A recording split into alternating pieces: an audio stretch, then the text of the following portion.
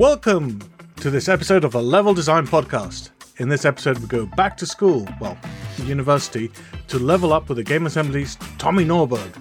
Level designers, assemble! Let's get on with the show, shall we?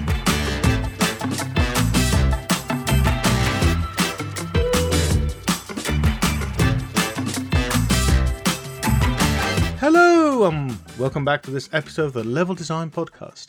I'm your host, Mark Drew, and I am joined by Command Studios' Valentina Chrysostomou. Hello, Valentina. How's it going? Hi everybody. It's been going great. I've been working on a top secret project that is not really that secret, but Everyone's project is top secret, right? Everyone's like, what have you been doing this week? I can't tell you unless we sign NDAs. Yeah.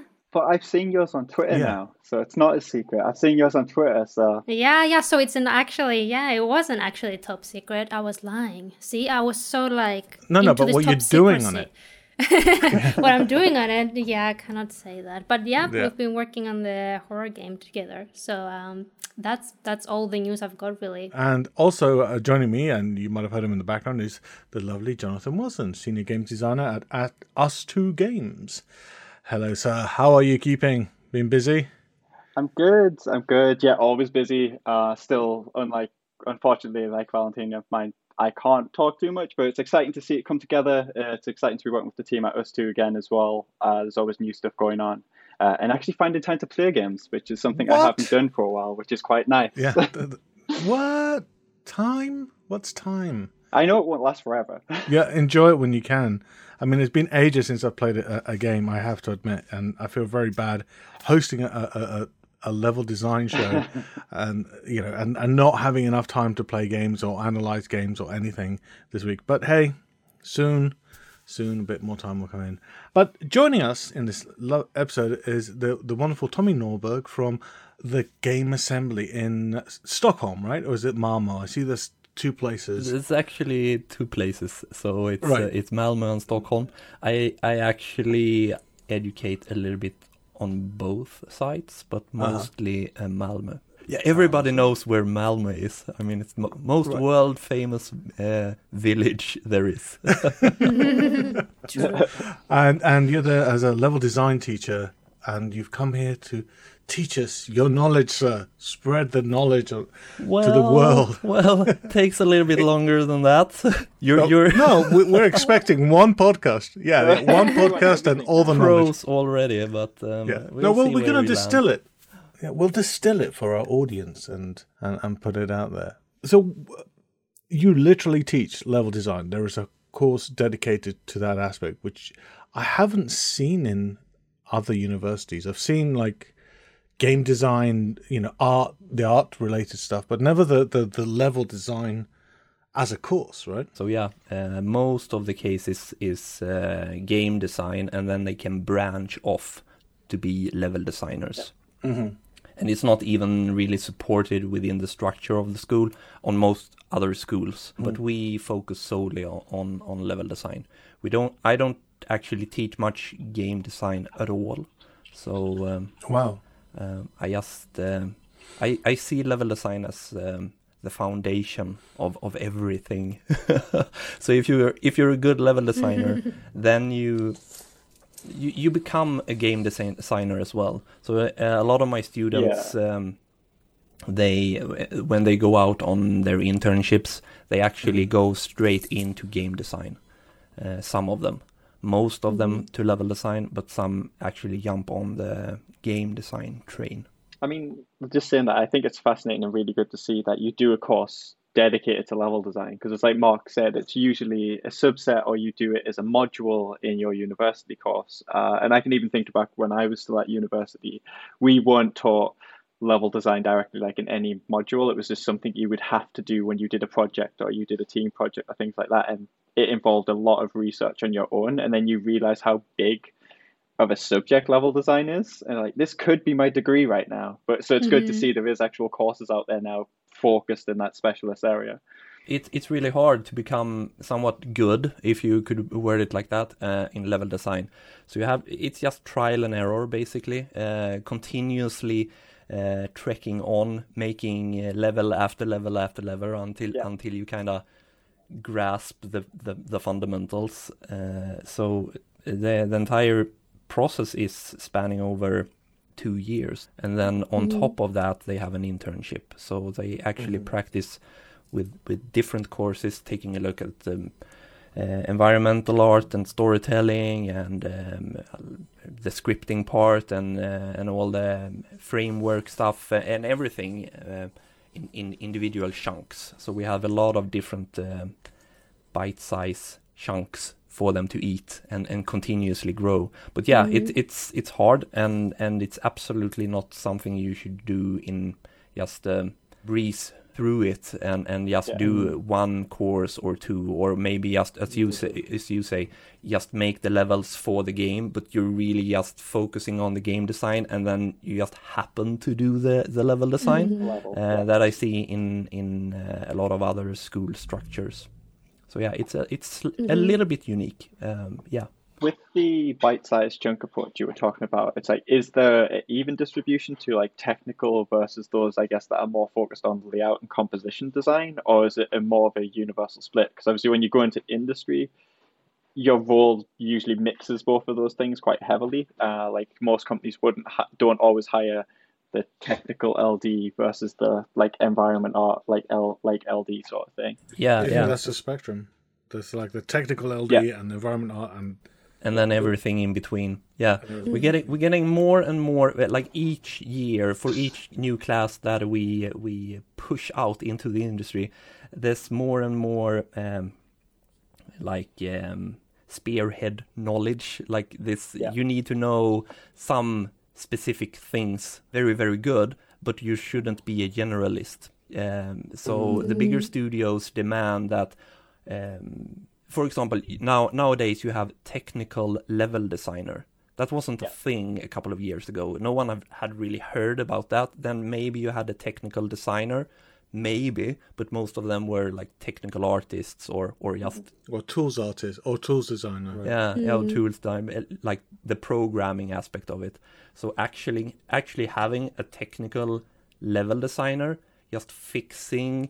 like scripting a container so the container works, but then someone else actually places the container into the level. That's actually quite new. The more the industry grows, especially in AAA, the more job like opportunities arise. Like we have, like you said, technical level designer that didn't exist, but now because the work is distributed between so many thousands of people, sometimes in one studio. You don't want to just generalize level design and do a bit of everything. You'll just be working on one specific thing for like 3 years, and so you become a specialist basically in a very like in a concentrated area. It's very different from indie development though, right? So in indie it's way more broad, but we try to have the entire package. So since the education is so long, I tackle all the different avenues. So we do technical level design, and we do more towards the environment art, and we also do the basic building blocks of level design, like the generalist, the jack of all trades. And then at the end, when they start building their portfolios, they get to kind of specialize themselves and choose that, okay, this technical bit is really interesting, so I'm going to pursue that a little bit deeper and deep dive into that. And then they can portray themselves as a technical designer or a technical level designer, or an environment artist or a game designer, even that. So I try to be open-ended like that. But the original question was if I kind of divide up the courses and the teaching. Yeah, definitely. So I have basically 3 big building blocks. That is level design and art and tech. And then I focus in on those courses. Like, okay, now we're in a technical course. You should still do level design. You need to make maps, but now we're gonna put some life into them with technical skills, like make that door opening sequence really, really nice, or make those enemies appear into the level like really nice. And we're taking a look at AI and those kind of quite hardcore, deep dives into technical aspects as well. A lot of stuff that they won't really use actively when working as level designers at the companies, but the know-how, actually knowing how the AI works. Okay, I have actually scripted a functioning AI that can roam around and actually take cover and shoot it. Not a single one, well, actually a few of them do that, actually implement AI. But most of them don't actually implement the AI, but they know how. So therefore they can talk to the people and address problems. So this dude don't react properly at this cover node. They kind of know what's going on. That's the important thing, right? When you're at a university, you wanna, you specialize like you mentioned, but you also want to know, like you said, why doesn't this enemy take cover?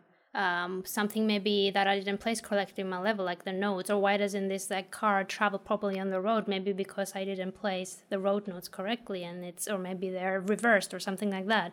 So it's just a way to communicate with other people. Just having an idea. I think that's actually a great point, because a lot of the times junior designers, when they join a company, each company is different, obviously, but then you don't know how things work together. You just know what you've learned, and that's about it. But it's always good to know, hey, what does it mean to place items? What does it mean if you have AI? What does it mean if things are flying? And all of that, even just a little bit, then you'll know what problems can arise and whether that's something you can solve or not. Yeah.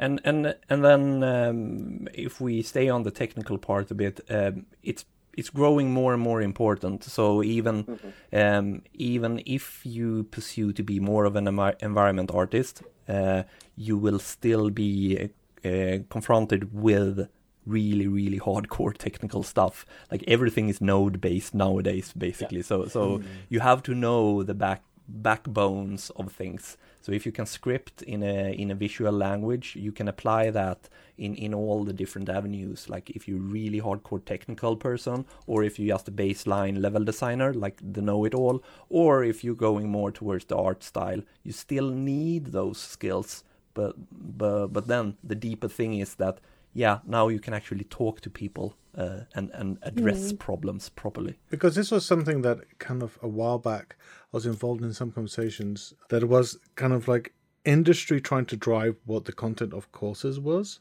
And I said, well, industry will want specialists, especially AAA, right? They want, I'm going to make up a title, but they want a technical level designer on the art side writing tools. Right, and that's what they want. And they go, can you make me loads of those at your university, please? But the students coming out, they need to have a general knowledge if this is the industry or the skills they're going to do, right? Like, of course, you have science. I'm going to go into another thing. You might have computer scientists, and you teach them the basics of computer science, and you teach them programming in different ways, and you teach them different things. Sorry, I didn't do a computer science degree, so I can't really tell you all the things they teach you. But it means that you come out and then you might be programming in a programming language that you've never touched before, but you have the tool set to adapt throughout your life, right? Into your 30s and 40s and 50s, not just that first job at AAA that you're trying to get straight out of university. I think just love what you're saying there. That's why as a designer in general, level design or game design, it's important to have an understanding of the fundamentals of whether it be coding, it be art, it be node-based stuff. You don't necessarily have to be able to write the code or whatever, but if you can understand the fundamentals of how it's structured or how it talks to something, it's going to make the conversation you have with a programmer when you request that feature or you are explaining a bug to them, it's going to make it easier for you to have that conversation and make it 10 times easier for them to make the right tool for you and also be able to fix the issue that's arisen from when you were actually finally trying to implement it, which we all know. When you finally try to test something, that's when all the real issues arise, right? It's like in theory, on paper, everything sounds great. Oh, I'll put it in, it'll just work. That doesn't really happen. But if you know yourself where it breaks down, you can't fix it yourself necessarily. Some people, sure, they probably can because they're more technically minded. But you know who to go to, who to talk about, who's responsible for fixing this area of the game. So yeah, I think that all games would be better if we all knew C++. If we all spoke fluently C++, then games would be better. But that's not the reality. So we're all different people and strive for different things. But if a really top tier artist that's making beautiful characters and beautiful art also knew the backbone and also knew the programming and all the intricate bits, the games would definitely be better. But we're all different, so we have to strive to at least be able to communicate with each other. So that's why I try to crack open that box. So I have a lot of students that come into the school being quite single-minded. I want to do this. I'm only art focused. Oh no, I can't do technical stuff. I don't have it in me. But I break them down and build them up. Yeah, it sounds like a military thing. It's like first we break down the man and then we pull them back together. And I think if you ask a couple of students, I think that's close to it. Yeah. Level design push-ups. Yeah, it's quite hard paced. The entire school is quite hard paced. A lot of them outsiders think of the school as university studies, but university studies are. It's more academic. You sit at home, studying at your own pace, and then maybe once or twice a week go to a lecture and maybe have some group projects. But this is what someone said to me was like, you are reading for a degree. That's what it says, reading in between, because you have to do a lot of reading beforehand. But this is not that, right? No. So it's more. We try to simulate a working environment, but a lot of students think it's actually slightly worse than that, because the first part of the day we do individual courses and I try to exercise them in level design, and then the second part of the day they do group projects, cooperating with artists and programmers and technical artists and animators. Cobbled together in a motley crew of game designers, making a game on their own, and then they kind of bringing back the game design part of it. Then they kind of holistically becomes game designers. So all of them, the entire group, it's a super flat structure, no producers or no nothing. They just have to work on their soft skills and make it happen. And they all become game designers. They all have to make the decisions on what makes a game tick. So it strengthens them. And also these that everybody talks about, the soft skills, learning to communicate with all the different parts of a game studio. They get that as well. But then it's so frantic, this like 50-50 thing. So when they actually get out into the industry and start making real games, a lot of them tell me like, oh man, it's not stressful at all. What's going on here?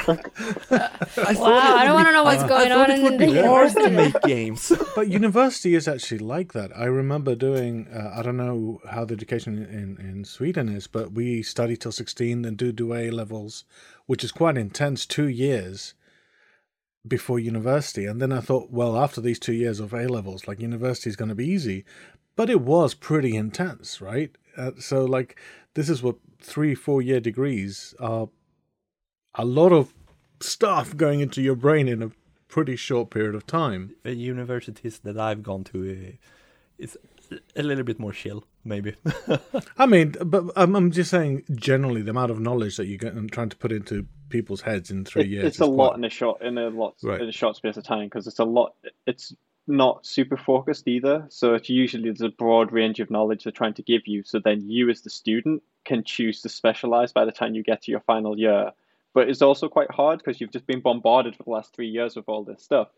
Then it's like, okay, which bit do I actually like? Did I learn enough about this subject, enough to see I like it? And that's where it gets really hard, like, to make that choice. One thing that I really, and the way that you came to my attention was the way that you've so beautifully studied putting a language around level design. So in I'm just going to go back to computer science because I know a little bit more about that. There was a book called Design Patterns by the Gang of Four programmers, and they kind of codified solutions to problems, or so that now you could say do the facade pattern when you're trying to solve a problem like this. This is the domain. It doesn't tell you how to implement it. It doesn't tell you the nuts and bolts. It just says this is the pattern that you can use, the solution for this kind of problem.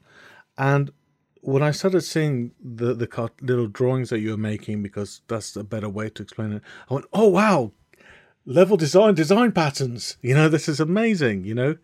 Because what led you to that? Is this like just coming out of the classes? But no, it's not just coming out of the classes. It's big experiment from my side to try to quantify and to put complex theories and stuff that we level designers, we're all level designers, that we kind of just have a sense of, that you trial and error, and we just, of course I should do it like this. But how? What's going on here? Why?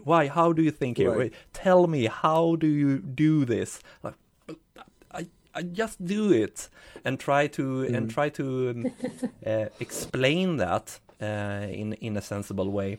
I do that all the time in my classes, obviously, but then it's more, I look over the shoulder at my students and commenting on their actually work, and maybe if you move this thing over there, look how everything opens up, and blah blah blah blah blah. It's right. It's very there and in context to their work, right? Exactly. But and then I came to realize that how they need to bring this tool set with them. I can't just expect them to remember every single line that I say during 2 years. So how do they actually like build their backpack of knowledge above just trial and error and making maps and maps and maps? How do I actually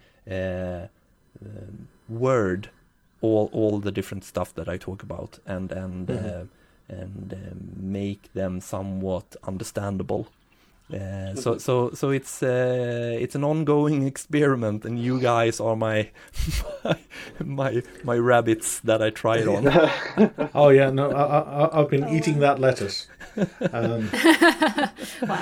I try to hone down and try to like squeeze the juice out of the apples or something, and try to realize, okay, how do we actually make all of this? Can we actually make some kind of vocabulary that we can unify around? Because you all know this, the games industry, I mean, it's totally out of control. Everybody's have their own way of doing stuff, and we have all learned how to do stuff in the basement of our homes. And I think it's worse in design, right? Because if you work in programming or in art, you already have the knowledge from actual art and actual like coding and whatnot. But when you come to design, and this is about making an interactive experience, the field hasn't really expanded or like evolved in that to create a vocabulary. So the thing is, you go work somewhere for the first time, and unless you were involved in Twitter or reading interviews or watching dev diaries, you wouldn't know the vocabulary. They might tell you, hey, we're doing this, and they say an abbreviation, and you don't know what that means, for example. And I think it's pretty cool that you're trying to like sort of like unify the experience, because I think it needs it, like the interactive experience design. It might not be specifically for AAA games. It might also be just any sort of like interactive experience. It still needs a vocabulary. Yeah, I think so too, and we will get there in the end. I mean, it's impossible for us to continue in 100 years that we all kind of have our studio basis of doing things. The closest thing to a level designer is basically an architect. An architecture has been around for thousands of years, and they have built this vocabulary and this way of doing stuff. This works and this don't work, and you can do it like this, and a lot of rules. that they actually teach, and so all the architects are kind of prepared in a unified way, and then they can branch out and become star players and top architects and do crazy stuff. But they all stand on the same foundation, and we're nowhere near that in level design, especially, but in design in general. But level design is so young and so immature. I don't think it's technology driven. I mean, it's young, and it's experience driven, because, as you say, there's architect. I was looking around for my 101 things I learned in architecture school book. Yeah, but it's kind of like the thing, something popping out, and all the level designers kind of like, ooh, look, some rule set. I remember the bait and switch, a drawing that you put online, because at the same time I was playing The Last of Us 2, and I was finding a lot of that. I think you released it at the same time. And I just remember reading through it. I'm like, yes, I've been seeing this in The Last of Us for like throughout the whole game. And that's a cool way to like express something. You say bait and switch as a vocabulary, and you know exactly what it means. And maybe it evokes specific feelings and whatnot, and then you can try and apply that. So when someone tells you, you'll know already what that means. What I found really interesting was a discourse around each of people. Search out Tommy and see his images. We'll put a link to his thing in the description below. But it's a discourse that happens each time you post something, because you see a whole bunch of people from all across the industry or different places go, no, we call this so-and-so. We something call this, else, you know, and you go like, there it is. That's the problem, right? Because you might have people that have switched studios or, you know, gone to different places, and now you're talking about. I learned that, for example, corridors were called sausages. I never heard that. Wait, what? Yeah. Or like what we call a main hub that splits into other hubs. I heard like it's called like a hand also, because it can be split up into other rooms, and then you've got the main palm area. So it's like there's so many names you don't even know what is what. Hand seems very weird. That seems very unique or specific to a certain project or studio. I think it might have been a BioShock. Like I could be mistaken though. That's the point of this, right? We need this standardization, because in the industry you usually move around a lot, whether it's from job to job, like you're pursuing a new project or whatever, but you don't want to have to relearn. You've got all this knowledge, right? And then you go and you start trying to apply that knowledge, and then people like, they don't know what you're talking about or whatever, because they've got their own internal understanding. So you have the same, you know how to do all this stuff as individuals, but you can't communicate it about, because you both call stuff different things. It is getting a little bit better now, but something like this, if we could unify it and have something, if I just say like bait and switch, every studio knows what it means. It's like I give feedback on the level, oh, bait and switch would go good there. Someone just knows what to go and do with it. We need more standardization like that, just like across the board. If you look at the bait and switch, it's been around for forever. I mean, I posted some examples from Half-Life 2, and that's like 200 years old game. Precisely. It's been around forever and ever, and I don't even think that they really could verbalize what they were doing. Yeah, they didn't know what it was. They just did it. I think the main problem with finding a vocabulary for design is that let's just say you start with the theory, like Jonathan said, is like, oh, let's make the bait and switch, and then suddenly, oh, we're gonna have enemies. Or suddenly the light doesn't make it work, or something else happens, and the game evolves, and it adds up so much in that area. And the main idea at the beginning that you had, the bait and switch, might be gone by then, and then it's a different experience, and then you don't know what to name that, so you just don't. And it's kind of hard, because it's a lot of psychology, right? It's not just architecture, even though level design is architecture, but we can't just plainly follow the real life rules, because people are boring and we're very predictable. Whereas in games, there's just so much stuff happening. There could be a swarm of flies coming from above, so it's not the exact same experience anymore as architecture.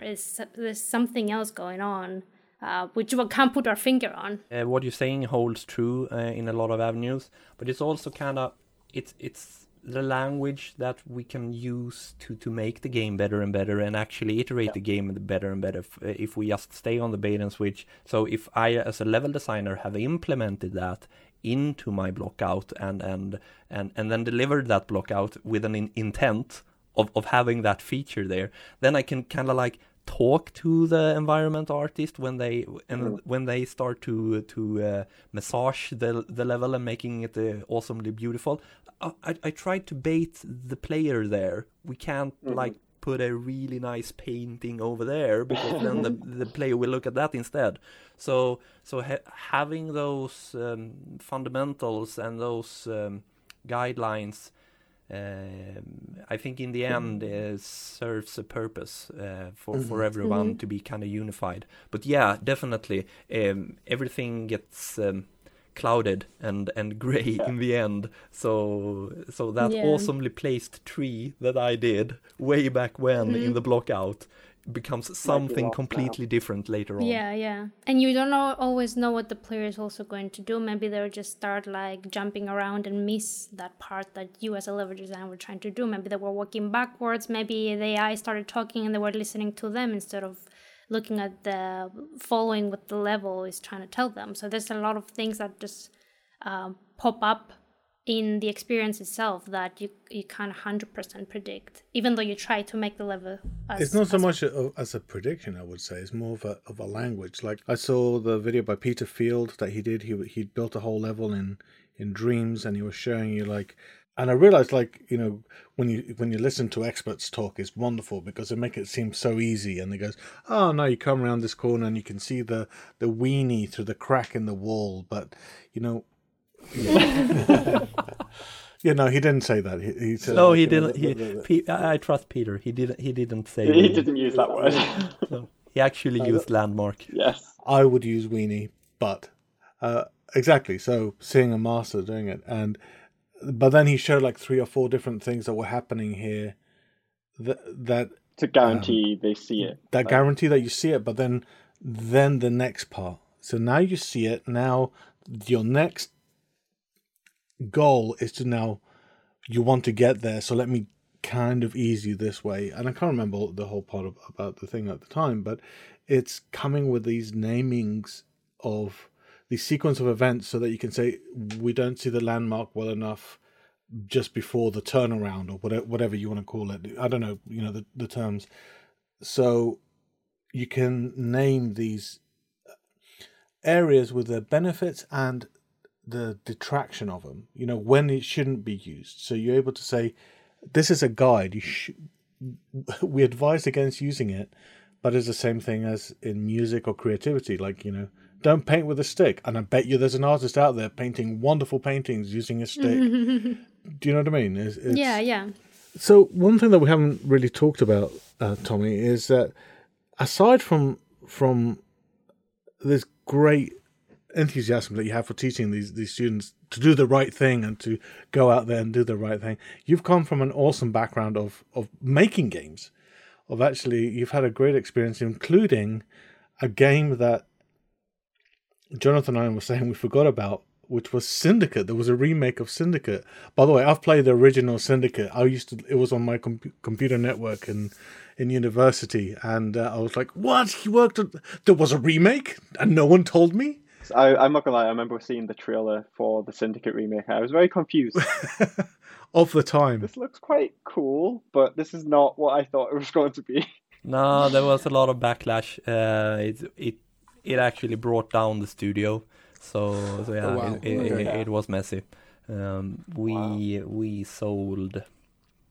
It's so long time ago, so I can just talk numbers. Yeah. I think we sold like 100,000 copies. And I think we had to recoup at 2 million or something. Okay, so yeah, we were quite below the expectations. But yeah, we all kind of saw it coming. At the same time, they actually did a remake of XCOM as well. And that was also like a first-person experience with a lot of wacky aliens kind of things. The Bureau, XCOM the Bureau, was that it? Or was this a... Because there was a massive backlash, because everybody was waiting for the proper XCOM follow-up, which eventually happened. But the first try was to make it a Call of Duty clone, basically. And that's the order that we got as well. Maybe some EA people is watching this stream now and will call me later. So EA was the publisher, and we basically we have the Syndicate IP, and Call of Duty is selling really good. Let's make Syndicate Call of Duty. Was there ever a version of that Syndicate reboot that was trying to be like the tactics, like true to its essence, or was it literally they came to you, we want this Call of Duty clone with this skin sort of thing? They contacted us for a reason. Starbreeze, at that given period of time, we were making immersive first-person experiences. So it was the Riddick, Chronicles of Riddick, and those kind of games. So it was really like this first-person gun-totting killer dudes. The Darkness, if you remember that one as well. Oh yeah, no. Tentacle arms. I didn't work on that one. I love that idea of like the Darkness when it first came. I was like, so weird. Love it. So we were contacted because we knew how to handle first-person experience. And they wanted to make like a narrative, story-driven saga in the Syndicate world, which was a beautiful idea. I mean, we hooked on to it, and we really liked the idea. But we kind of realized that it would become a backlash because it was so different from the like the tactical top-down 4-person cyborg kind of thing with a trench coat, which that's really sells it. I remember the little animations. Yeah, but we tried our best, and I actually was part of the team that made the co-op branch for that game, and there we adapted it. So we were 4 agents cooperating, doing standalone missions in not even kind of the same, but almost exactly the same setup as the prequel, the original game. So I was the lead level designer there. So I actually looked at the exact maps from the original, and then interpreted them into a first person experience. If you're really in tuned to the Atlantic Accelerator, for example, like big base in the middle of the Atlantics, the layout is almost the same as the original game. You experience it from a completely different way. But it's there, and we did our best. So we had all the different maps from all the different regions. So the Argentina level mimics the layout from the original, and we have the Europe map, and we have all the different maps mimicking the play style and feel from the original. So we did our best, but I think that's a nice approach. Like, to go back, it's like obviously fans are doing an outcry for the original.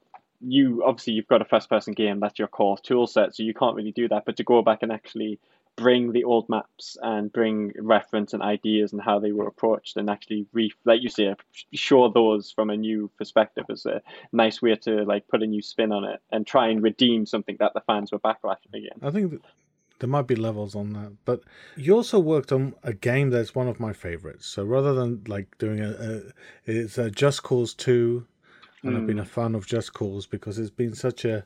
Just Cause 2 was the best Just Cause. Yeah, it was. Damn right. It's just this freedom of movement. I mean, I'm just going to put my level designer's hat on, and it was just like, well, you can go anywhere, essentially just do anything. QA must hate me. It's like this... It's like you can basically do anything, blow up anything. Well, kind of, but, it's so much fun. And, I think that some other games have taken, I've been playing Ghost Recon Wildlands, and we've been trying to do Just Cause things in Wildlands. Jumping off things a lot, mainly. But, does it work? No, you go. It was really hard to level design for that kind of open-endedness. Open world is one thing, Just Cause is another thing, where you can basically just grapple hook a jet plane passing over, and then all of a sudden you're like 10 kilometers south. I think with something like Just Cause, like I always saw it's a lot of fun. I can do all this stuff. I enjoy, you embrace that kind of stuff. But it is a toy box, right? It's like you've just given like the grapple hook is the best toy you can probably get, and that's obviously built on in later games. It's been on the series for ages. But yeah, like trying to get the player to focus on I don't know, an outpost or to do this one very small area of a level was always quite an interesting challenge. So we kind of scrapped that. So we tried to work with this system of having it more like a sandbox experience. So when I created, it was on me to and my world building team to make all the villages and harbors and military bases set out in the open world. We kind of surrendered to the fact that, okay, the player will just be here for a couple of seconds, blows shit up, and then move on. And that was kind of like the soul of the game. So it wasn't a true sandbox because you couldn't really tinker and do whatever. We had a rule set, but it was quite close to a sandbox that you could just roam around and blow shit up, and that was the main thing of the game. And we even implemented like a game design layer on that with a cows system, so it was meant to be played like that.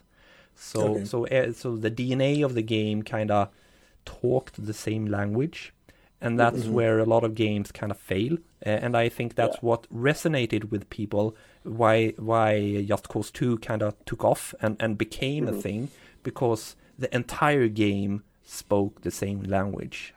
I've tried to say this in various different contexts in lives. Is sometimes if you have a challenge or a part of the game or your job, sometimes you just have to lean in. Instead of trying to force it and cram something in, you just have to lean in and go like, all right, let's go full in on this. And you get much better results, right? So the bombastic, I'm not just going to gush about Just Cause, but I promise. But the bombastic attitude in that game gave you that, like, hey, you're going to go and do all of this, and you just go and do it, and that, from that design point of view, that then ties into the voice acting, to the obviously the dialogue. I think the Stranding is a good example, right, of that, because everything, the mechanics and everything that's just been implemented in that game has the same kind of like tone, or it speaks the same language. Like the cutscenes can sometimes be very long, and there can be random weird stuff happening. So when you're out of that, you can also experience that in the world in the same, sometimes with in the same mechanics. You can wear sandals instead of boots, and that will hurt your feet. And then when you go in your room and then your feet are bleeding, like it's kind of like follows the same kind of like you said, language. It doesn't stop in any point. It's like, I think that's one of the games that just leans all in, like you said, Mark. Yeah, and if you think about it, there's been a lot of flack about the cutscenes being too long in his games. But if you think about it, for that particular game, it kind of fits, because what do? You just walk around and embrace the world and chill in a lot of places. So a lot of places when you actually play, it's cutscene-ish as well. In an enjoyable way, obviously, but it kind of brings it together. So even the long cutscenes finds a way into the DNA of the game. It's not something tacked on to tell a story. It's not separate. No, it's not separate. And also, I mean, again, big fan of that game, but it also goes back into even the notes that you have in that game have that depth that everything else is like, okay, we're going to go deep in this. Let's go deep. Let's have a background. Let's they've spent a lot of time. I'm always amazed about the amount of work that's gone into that game, just of the writers. I'm just like, they must have had like so many people just writing away and coming mission designers. Are you sure? Because the credit screen just said writer Hideo Kojima, so must have been all hands. Yeah, he must have been busy. He just wrote all the notes. Imagine. Oh god. No, but we had notes and lore in the Syndicate game as well. But the Syndicate game was about running down a corridor and shooting a lot of stuff. So it did not talk. Yeah, it did not talk the same language, and we interrupted the player with the cutscenes. So now I have to lean back and watch, and then the cutscene is over. I lean forward and run down the corridor and shooting stuff. So we had a language problem there, and why it didn't really fit. So, and in the co-op part, I'm maybe it comes out as bragging, since I was working on the co-op. We kind of ignored that part, because now you were even 4 agents running around like crazy people and shooting a lot of stuff. So we ignored all the intricate lore and intricate stuff. We had a small briefing when you actually arrived at the mission, and then just on you go. Start the mission and play, yeah. And let the world building and the setting telling the story instead. More like Left 4 Dead did in their way of just training through, like going like a train locomotive through the level to the next checkpoint, and then like huddling up in the safe house and then going on to the next one. So we took a lot of inspiration from how Left 4 Dead did their kind of level design. So they told the story in the level, and then just let the players pick up on it or not. There's one thing about these games that I just wanted to pick up on. What that was that kind of, you know, your team versus the environment are games I absolutely love, right? Because compared to Call of Duty, sorry, I don't mean to lean into you, Call of Duty. It's like 4 mates and I playing Call of Duty is like suddenly a whole bunch of people are going to go and wipe us off the map like in 3 seconds. But I really enjoy this, like getting 3 or 4 friends and just going out at this world, you know. And that, I think Syndicate I might have to re-experience, see if I can get a copy of that and see if like do the game server still work? No. I think it will be hard to boot that one up. I mean, Call of Duty does a lot of rights as well. There's some exceptionally good campaign works in some of the Call of Duty games, so they are experts. For sure. Oh yeah, I did not want to belittle them because but I like punching upwards because they're making enough money. They don't care what I say, you know, like. But is this kind of small player co-op or like, and you worked on another one which was kind of like the Brothers Tales of Two Sons, which is like two thumb co-op, isn't it? It's basically was a very good game. Yeah, that was interesting because up until then, I've been doing more flamboyant chaos kind of level design, running and shooting in a lot of games. So having this kind of more toned down, explorative saga kind of level design, it was still extremely linear, super linear experience.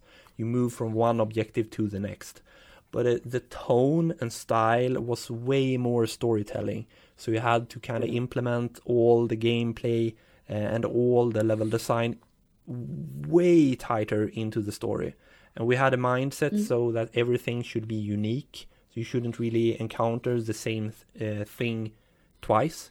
We didn't really achieve that because, for example, we had a rope climbing mechanic where you do a body push, or what you should call it, to help each other up a ledge.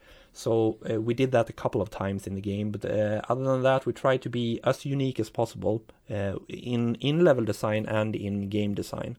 So that was quite interesting and really, really fun to explore as a level designer. Yeah, and I think when it came out, it like blew people's heads because it was the way you played it was very different. Right? You controlled 2 players, right, with the 2 thumbsticks, each one for each player, and you have to basically solve different unique puzzles in each area or whatever. But like you said, everything just felt.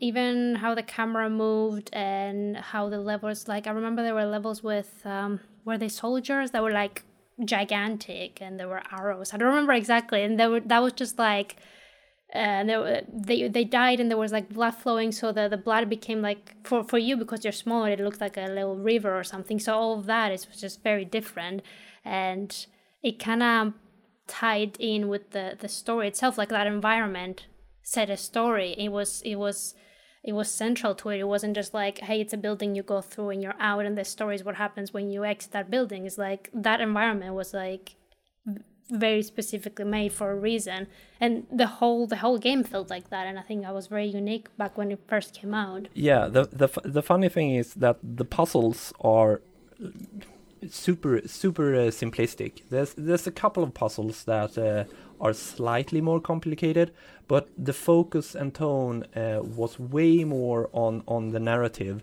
and bringing emotions to the player. So it was almost like a textbook example from a level designer perspective that, okay, I have this key in the lock. How many ways can I portray this key and the lock?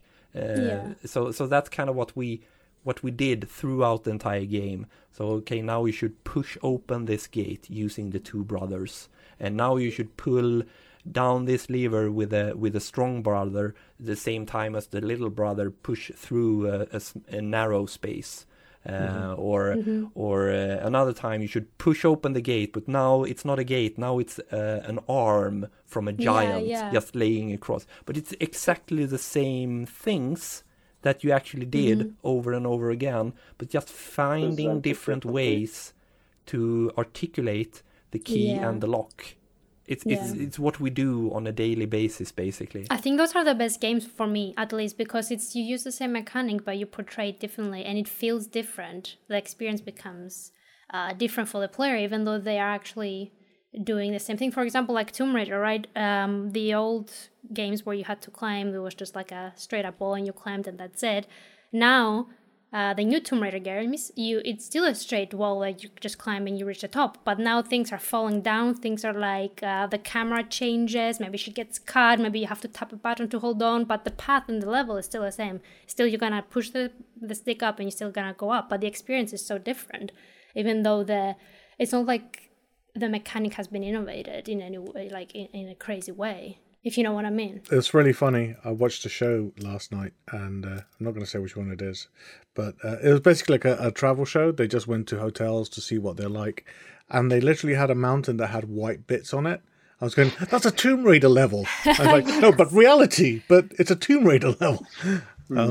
So I was a bit like, okay, so are they copying from Tomb Raider, or is Tomb Raider copying from You life? know, the Castle of Edinburgh here has a lot of white pigeon poop that sits on ledges, and the first time I saw it, I was like, wait a moment, that reminds me of Tomb Raider. I know exactly where to climb now because I can see the ridges. Have you tried climbing it yet? Have you tried to climb it yet? That's the next step, right? I'm just going to say gloves. Gloves might... wash your hands afterwards, that's what I'm saying. That's really hard for us to kind of be... to showcase where the player is supposed to go, show the path, but not really writing it on the nose. So we want to kind of in the blockout and in the white box. I know white box isn't like, that's one of the terms that's widely spread all over the place. But for me, a white box is where you actually have gameplay implemented. So what I teach my students is the blockout is the sense of space, where you feel the space of the level, and when you enter white box, you actually make it playable. So in this white box, in this playable state, we kind of articulate all those things with markings, so that really colorful markings. And we so want that to kind of end up in the final game because it's way easier to play it. But then we railroad the player. So then they stop thinking about the quest and they just go for it. Okay, a yellow marking or pigeon poop. I'm supposed to go there. They stop thinking. So it's kind of like how you balance that. That's also the work for us for the last line of defense, the level designers, to kind of safekeep. Okay, we don't want the player to railroad, but how should we keep it readable? Yeah, I think it also depends on the game, right? And it's also like a dialogue between the level designer and the player. And as a player, I'm not just going to put that hat on. Sometimes I'm playing and I'm having a conversation with the level designer because, like, you want me to go there, right? But I know that you want me to go there, but you've hidden something behind there, haven't you? There's going to be a monster behind that door because I know how like having that gun ammo before a room. You go like, okay, right, baddie behind here. But I think it's those conversations that are nice to have, and again lean into sometimes because you go like, aha, I tricked you, and that's the joy in some games. Do you know what I mean? That being tricked by somebody that you've in a nice way. But it's also kind of like again, bringing back the DNA of the game. So if you have the guns, if you enter an area and it's a super obvious combat bowl where you have covers lined up and guns and ammunition all over the place, you kind of know that there will be enemies, even though they're not enemies there yet. Uncharted do that all the time, for example, but the DNA of the game allows it, because it kind of becomes this narrative curve of it. So, okay, I'm having this traversal moment, and then I have a puzzle moment, and then I have a combat moment. They don't try to hide it. This is our game. This is our game. This is what we are. Yeah. It's like Mirror's Edge too, right? Like Mirror's Edge is the exact opposite. It's all about flow and running and traversal. So you don't want to hide those ledges or those pipes or whatever you're gonna climb on. You want to highlight them. And it's the opposite, but it works for the game, right? It works for what it was trying to do. You don't want people to think, oh, where am I gonna go next? You just want to parkour. So it's the opposite, but it uses the correct language, and in that case, a white city with bold colors. There we go. Yeah. Never get lost. Yeah, there you go. But I mean, that's how we're going to design games from now on. That's it. Those are the two colors that you need. Full stop. Done. Maybe blue. I don't know. Superhot is like 1-2 colors, like mainly like red and white, so it's very easy to distinguish who you're trying to shoot. You should never miss an enemy, basically. You should always be able to tell where the enemy's coming from, where it's shooting at you from, and things like that. Because the point is to have fun and be able to shoot them in slow-mo, not to figure out, is there an enemy like somewhere? Yeah, you want to feel like a badass. Like that's ultimately. I think that game kind of it's more of an art style choice, I would think, because they kind of pause it all the time. So even if the enemies were in ghillie suits, you would be able to kind of spot them. So I think it's because of it's an indie game, and they chose that as an art style. But for example, for the Mirror's Edge, it's way more convenient when you're steaming ahead, running really fast. You don't want to misstep and jump off the building in the wrong place. Yeah. I still do that, but that crunch, man, when you hit the bottom. Tommy, it's been a pleasure talking to you. So that we're going to put your contact details down below, but best place to contact you on Twitter or I guess email? Twitter, yeah. Or turning up at the university going, "Let me in! I want to be the future of level design." Down. Yeah. No, that would be a bad idea. So yeah, I actually try to reply to everything that I receive on Twitter. Sometimes I fail because there were some tweets that kind of became too big for me. So I was flooded. So yeah, but I do my best. So if there's something, Twitter is the way to go. I'm having the slightly awkward The Norberg as handle. Well, you are the Norberg to us. So thank you very much, and I bid you all a good night. Bye. Bye.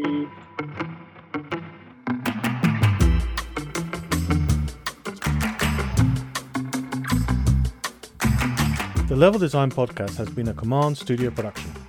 Our editor is Matthew Lever, and this episode has been produced by Bridie Rose.